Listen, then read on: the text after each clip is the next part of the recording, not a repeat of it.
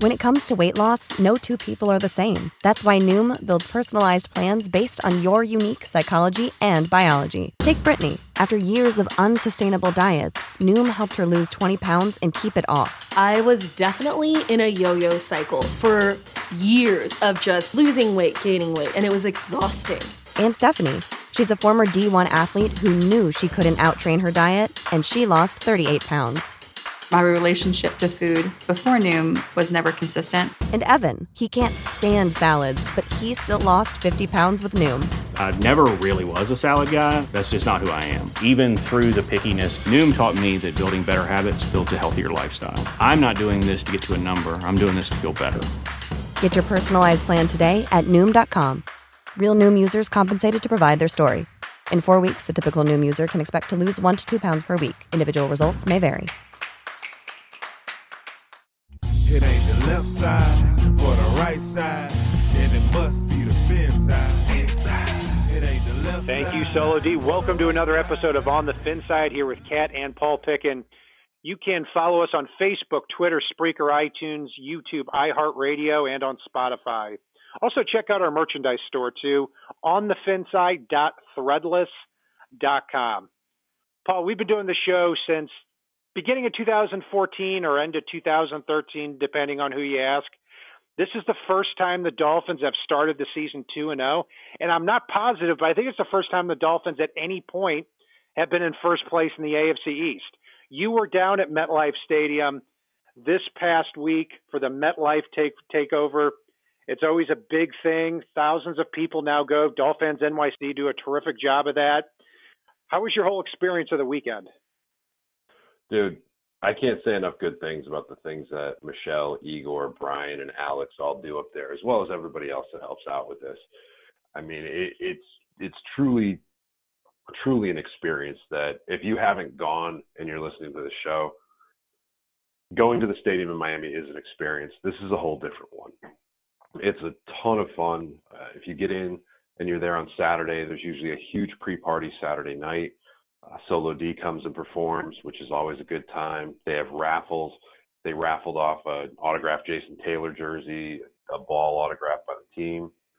So, yeah, I mean, the ball raffled off, signed by various Dolphin legends. They've got a ton of different merch. It raises a ton of money for charity. On top of that, this was kind of special to me that this year, the buses from Slattery's in New York, they had different names. And I know we had our On the Fin Side bus, which was a lot of fun. We definitely had a good time with that. We got over to the game. We had a catered tailgate that you can buy into, open bar, so it got very fun for a few people. And then the Dolphins came out. I'm sure if you watched the website and watched Cup of Joe, you could see the Dolphins really participated here. I mean, Mark Duper and Mark Clayton were at our tailgate. Kim Bocamper, Nat Moore, Joe Rose. A little bit lesser known, but definitely a hero of the day for everybody that knows how it works behind the scenes. Jason Jenkins is always out there. Some of the beat reporters are there. It's a great time. The game itself is amazing. Getting to see all the reactions out there, not just that from the fans, but from the players. At one point, towards the end of the game, you could see Jordan Phillips and Andre Branch dancing and pointing up to the group up in the stands where we had taken over 4 sections. And it's absolutely awesome going into Jets territory, taking it over, bringing home the win, watching the Jets fans evacuate the stadium a little bit early, and really a good time. And on top of that, the On the Fin Side bus had a conga line going on the way back all the way through the Lincoln Tunnel. So it was a lot of fun. Awesome to hear. One of these times, Jamie Nails is going to show up there, and you're not going to know what to do with yourself. Hey, I handled John Offerdahl well. Nails is my is like my second or third favorite here. So I handled Offerdahl well when he had butted me. So, Paul, the Dolphins were up 20-0 at the end of the first half, thanks to 3 first-half touchdowns. Would have been 21-0 if not for a Jason Sanders missed extra point. Let's go through that. So, at the beginning, the Dolphins get an interception by T.J. McDaniel, take it back to the 15-yard line, sets up a Kenyon Drake touchdown.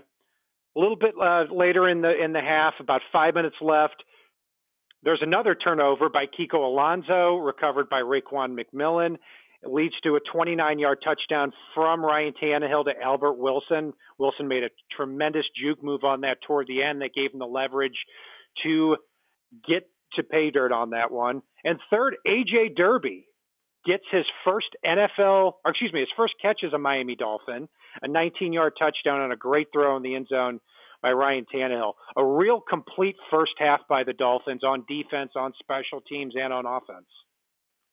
It really was. I mean, I had a Jets fan at one point say to me, well, enjoy your 45-point win. I'm going home. So that in and of itself tells you how thoroughly Miami dominated the first half. But I'll be honest with you on this. What Miami did in the second half impressed me a little bit more. Yeah, the Jets got back into the game, but the way that Miami slammed the door shut at the end, and in particular, even though it wasn't with his arm, it was with his legs, Ryan Tannehill slammed the door shut. This is the first time I can really point back at and say Ryan Tannehill took the team on his back at the end and willed this team through the end of this game. I'm tired of the criticism out there. If you don't like it, I'm sorry. Go ahead and roast me in our comments. But Tannehill took this team on his back at the end, using his legs, and really did everything in his power to keep this team in it. I loved what I saw from Tannehill, and this, I think, is one of those turning points we're going to look back at. So with 5 minutes and 56 seconds left in the game, and when things were starting to get really tense, the Dolphins were still up at that point, 20-12, and this is a drive that they really had to come back and slam the door on. And it reminded me of 2016 when there were so many of those games in the fourth quarter. Tannehill overcame the criticism, overcame the odds, and often slammed the door. He did on this one too. It was a 5 minute 56 second drive where the Dolphins ended up kneeling the clock out. But I will say this, when it comes to Ryan Tannehill, there was a lot I didn't like in this game. And I'll go through that here. Is first of all, in the first half, Ryan Tannehill, 12 for 15, 113 yards, 2 touchdowns, no interceptions. Second half, the Dolphins struggled to move the ball a lot, 5 for 8 for 55 yards. He also had a fumble that when the Dolphins were up 20-6, that could have swung the momentum of the game. Lucky Xavier Howard had an interception on the next drive. And he was sacked 5 times. And I look at 4 of them, and I point the finger at Ryan Tannehill. I mean, 3 of those 5 sacks, he held the ball for for 4.8 seconds or longer. So there was a lot with Tannehill that I didn't like in the game. But I will give him the benefit of the doubt on this. The Dolphins were up 20-0 at a certain point, and Tannehill was almost near perfect throwing the ball. Completely. And one play in particular I want to go back to as well was that little screen dump to Frank Gore when nobody was open. Jets coverage was very tight on the play. And I don't think Gore was supposed to go out on a pass pattern. I think that was a wily veteran move to sneak out. And Tannehill, good job for him spotting him, dumped the ball over to him with no one around. And I swear to God, Frank Gore has to have the Terminator vision and be able to see exactly where that yellow line is, because he ran up and immediately dropped 6 inches on the other side of it before he got hit. I mean, how wily of a veteran move was that on both ends of the spectrum there? The Dolphins are 9-1 in the last 10 games with Ryan Tannehill. And in those 10 games, Ryan Tannehill has a quarterback rating of 101. The question is, when I look at a game like this, what's going to happen when the Dolphins face a tough stretch of opponents and the D isn't causing as many turnovers as they did in this game? Kudos to Ryan Tannehill, especially in that last drive. I'm still waiting for that game, and I'm looking at week 4 in New England. Is that the game Ryan Tannehill out-duels a legend to take the Dolphins to hopefully 4-0? So, Paul, the quarterback spot, taking a look at it here, I'm going to give Ryan Tannehill still a B-. I give him the benefit of the doubt because he had a really good first half. In the second half, I saw a lot I didn't like, and he also, in this game, had 44 yards rushing, which is the most rushing yards he's had since the middle of the 2014 season against the Chargers at Webb Weekend, a game we went to. So I'm going to go with a B+ here with Tannehill. What are you going to give him? You and I have a little bit of differing opinions on this. I think we already knew that before we started our grades here. For me, it's going to be an A- for Tannehill. I liked what he did, even though he didn't throw down a sexy stat line. I liked the leadership qualities I saw in this game. I liked the way he didn't break when things didn't go his way. And I really love the fact that he outrushed the entire Jets offense, who only had, I believe, 42 yards rushing to Tannehill's 44. Let that sink in. Our quarterback ran for more yards than the Jets' entire offense. So for me, I'm going with an A- for Tannehill. I really liked a lot of what I saw from him, even though the stat line wasn't sexy. Yeah, and I mean the stat line was good too. I mean 123 quarterback rating there. There was a lot in here that I don't think was present on the stat line too. But then again, those rushes were big and they added a different dimension to the Dolphins offense. We've been asking for that for years and they finally provided that. So the running back spot, Kenyon Drake, 11 carries, 53 yards and a touchdown. Combined with Frank Gore, the Dolphins running backs had 20 carries for 78 yards and a touchdown, 3.9 yards a carry. But the play of the game, I think, from both guys came on the final drive. Frank Gore had the amazing play that you talked about. It's 3rd and 19. He's in the block, and I think you're right there, Paul, that he slipped away at the last second, caught a screen pass, and there was nobody in front of him. And I didn't know if he was going to have the wheels to get to that first down marker watching it from home, but he did. And basically, it iced the game for the next one. So Kenyon Drake also had a 20-yard rush on that last drive too. It was just a fantastic job there icing that game.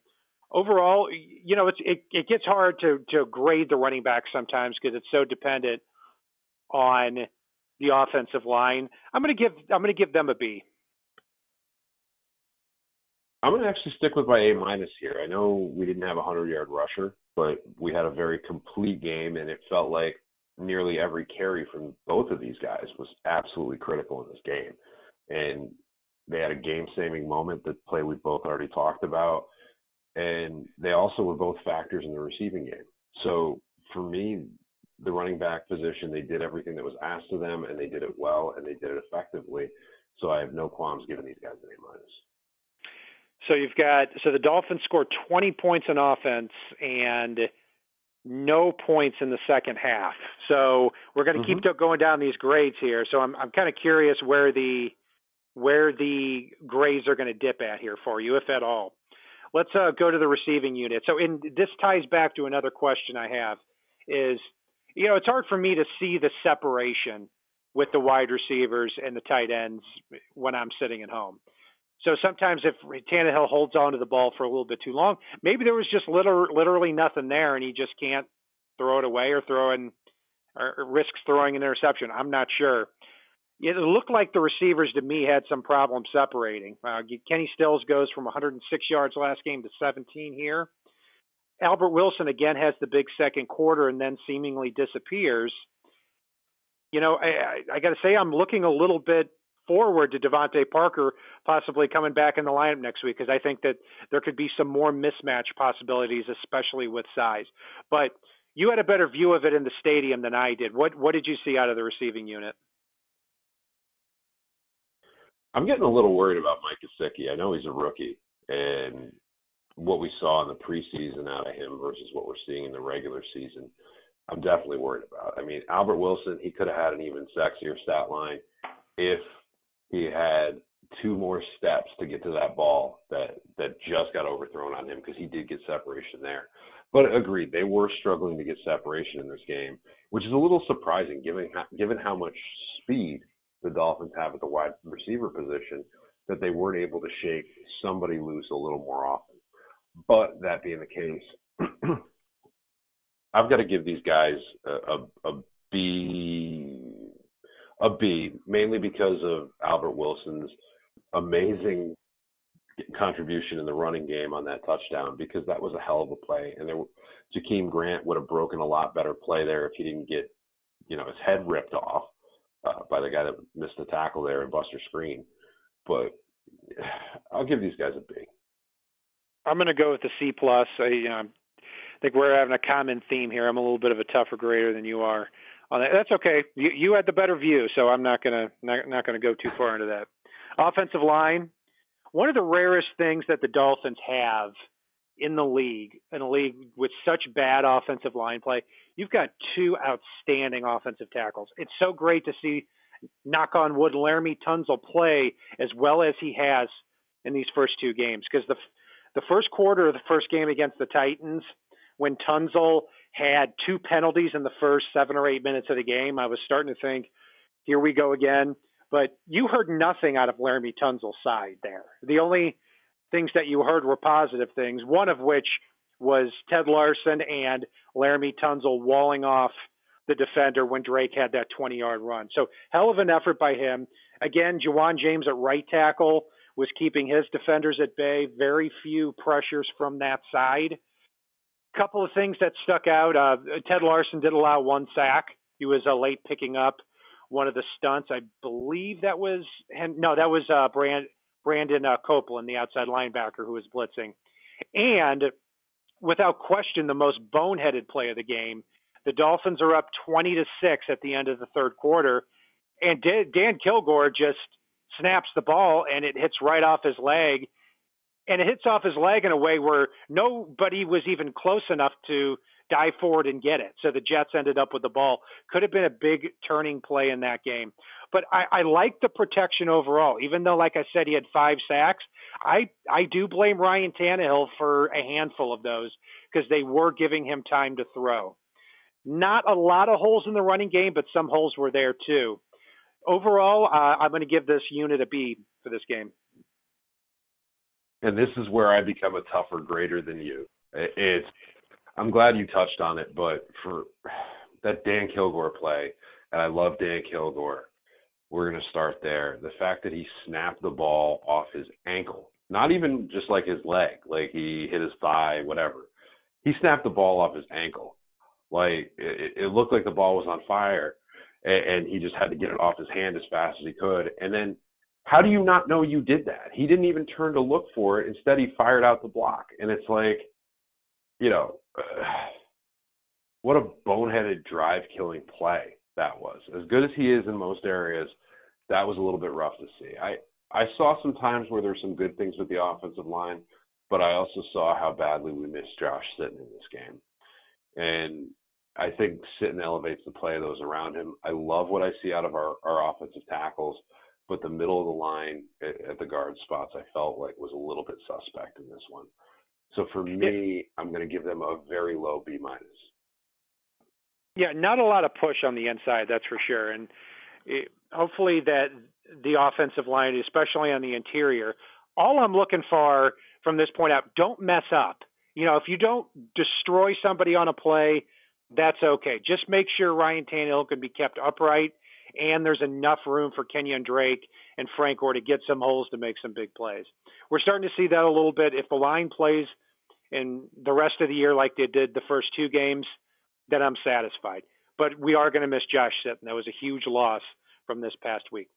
Moving along to the defensive side of the ball, they shut out the Jets in the first half. It's 20-0 at halftime. Great final stand there on the 1-yard line when rookie Chris Herndon catches the pass at the 2, gets stuck, drops the ball, fumbles it, and then picks it up and is down at the 1. The defensive line, can't say enough about them right now after 2 games. I mean, especially the D tackle rotation. Gottschalk played great. Jordan Phillips played great. Even Akeem Spence played great. And I keep wanting to see more and more of Vincent Taylor at the defensive tackle spot. Jets running backs in this game, 17 carries for 42 yards. Over the first 2 games, 3.3 yards a carry from the Titans and the Jets running backs. Phenomenal job by them up front. Robert Quinn had a sack, and he was actually responsible for Jordan Phillips' sack too. I mean, this is the second time in the first half Quinn destroys people.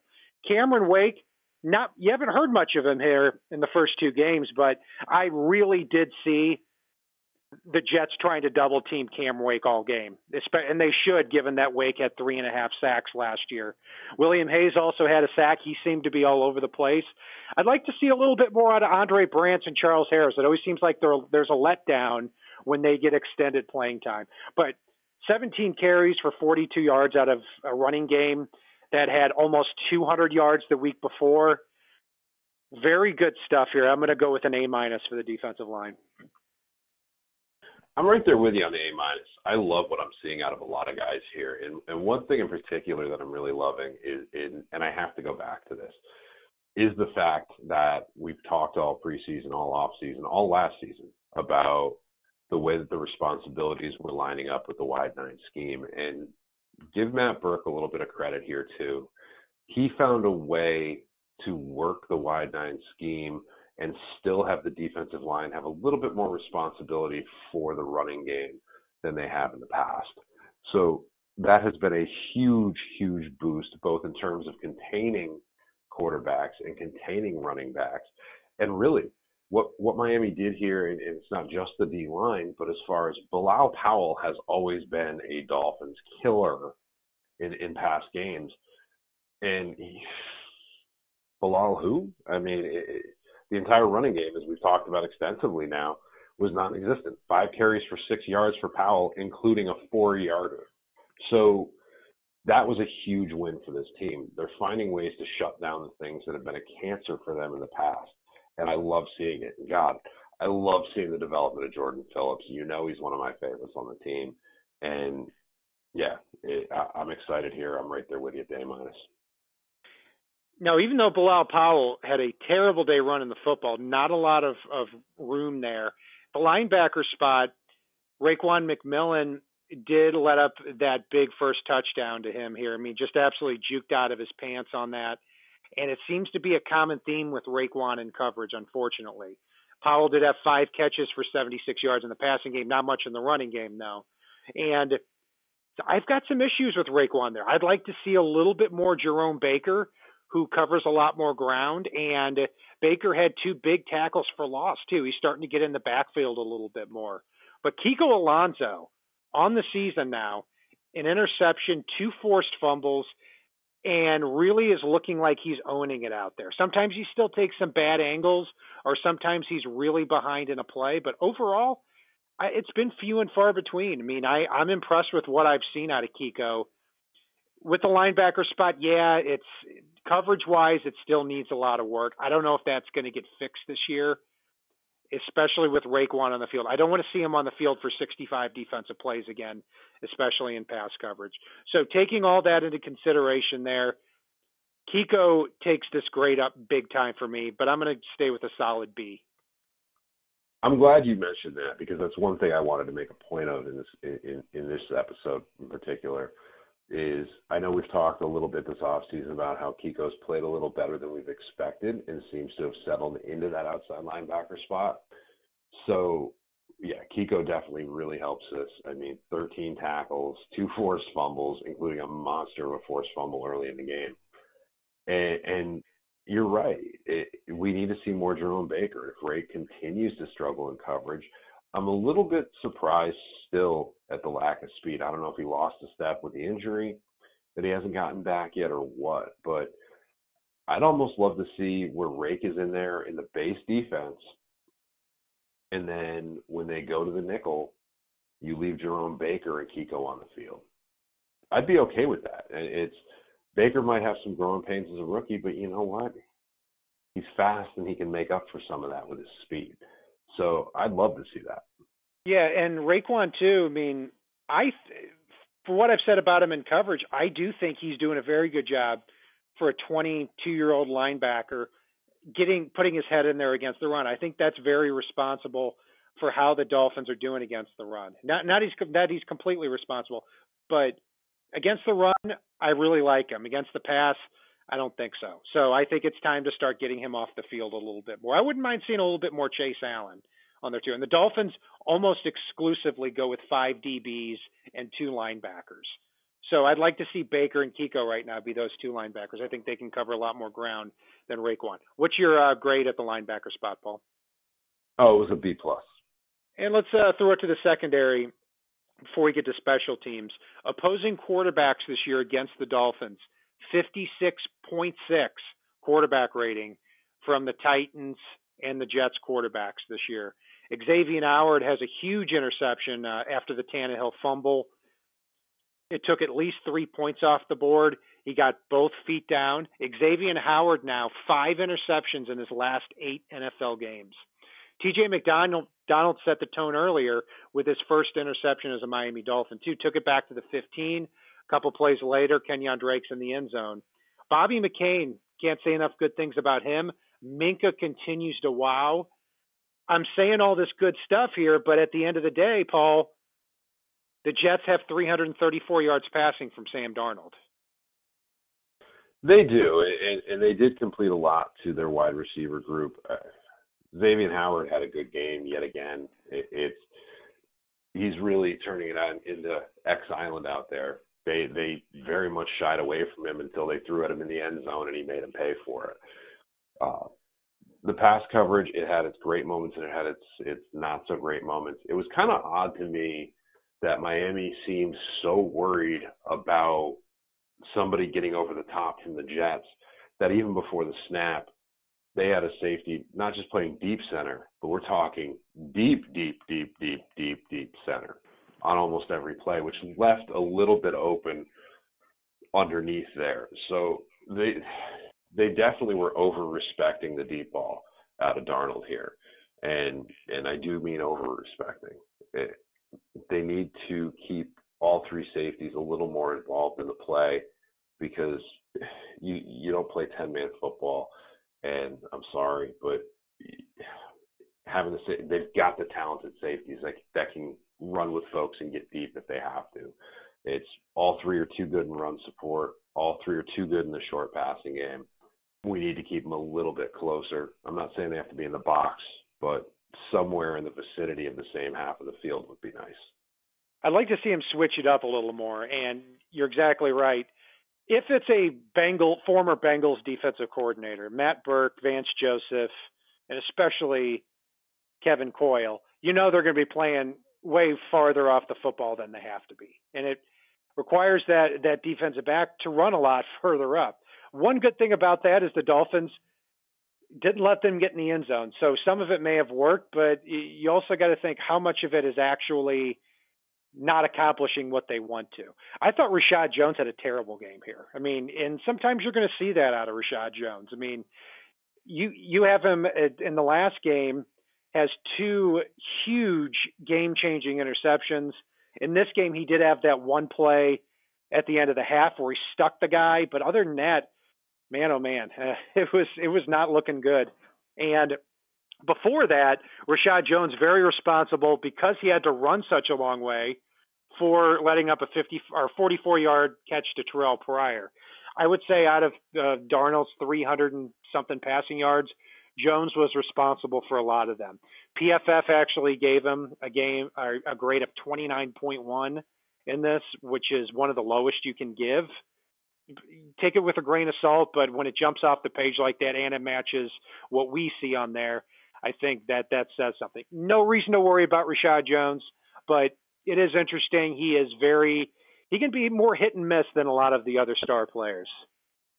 He can, but I'm going to give Jones a little bit of credit here. He's definitely one of the best players on the Dolphins, one of the best players in the AFC East, and really in the NFL as a whole.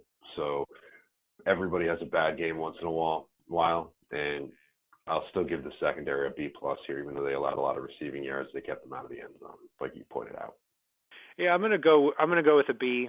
Xavier Howard, McDonald have the big plays. Did let up a lot of yardage. Overall, I like these front 5 guys. Wish they would give a little more dime defense here. Special teams, real quickly, Paul. We always breeze through this. Jason Sanders misses the kick at the end. Matt Hawk has an incredible day. 5 punts inside the 20, an average of 48.5. I think he had as much to do with this victory as just about everybody else. And Jakeem Grant, it doesn't seem like a big deal, but he catches 2 punts, makes a few guys miss. He's got the ball up at the 40-yard line now. So I think Darren Rizzi's team did get back on track here. I'm going to give this unit a B+. I'm going to go with an A- here. I mean, Jakeem Grant had a good game in the return game, like you pointed out. And despite the missed extra point, which drags it down a little bit here, Jason Sanders kept him pinned, kicking the ball into the end zone every time. Matt Hawk, he averaged 48.5 yards per punt with a 63-yarder, but every single punt out of his 6 punts was inside the 20. Imagine if he had more field to work with, what he would have ended up with. It felt like anything he kicked, no matter where he kicked it from, would end up inside the opponent's 10-yard line potentially. So good on him, good on the return game, good on the coverage units. A- easily. We cannot be missing extra points, though. Yeah, I'm going to switch my grade to an A- too, for a lot of the reasons you said. I just had a change of heart. What a great victory here. Dolphins are 2-0, play the Raiders next week, and if they can win against the Raiders and get to 3-0, you got New England the week after that in Miami. That can be one of the biggest games in a decade. I can't wait to see how this all unfolds. That'll do it for our breakdown of the Dolphins-Jets matchup. You can follow us on Facebook, Twitter, Spreaker, iTunes, YouTube, iHeartRadio, and on Spotify. Also, be sure to check out our merchandise store, too, on thefinside.threadless.com. And if it's not on the right side and it's not on the left side, it is on the fin side. Solo D, take us home. It ain't the left side or the right side, then it must be the fin side. It ain't the left side or the right side, then it must be the fin side. Listen, Dolphins fans across the land all tuning in to see what Brian, Cat, and Paul about to do again. Sick of being upsold at gyms? My guy, you're currently a base member? For $90 more, I can upgrade you to our Shred membership. For $130 more, you'll be a Swole member. And for just $300 more, you'll reach Sweat Platinum. At Planet Fitness, you'll get energy without the upsell. Never pushy, always free fitness training and equipment for every workout. It's fitness that fits your budget. Join Planet Fitness for just $1 down and $10 a month. Cancel anytime. Deal ends Friday, May 10th. See Home Club for details.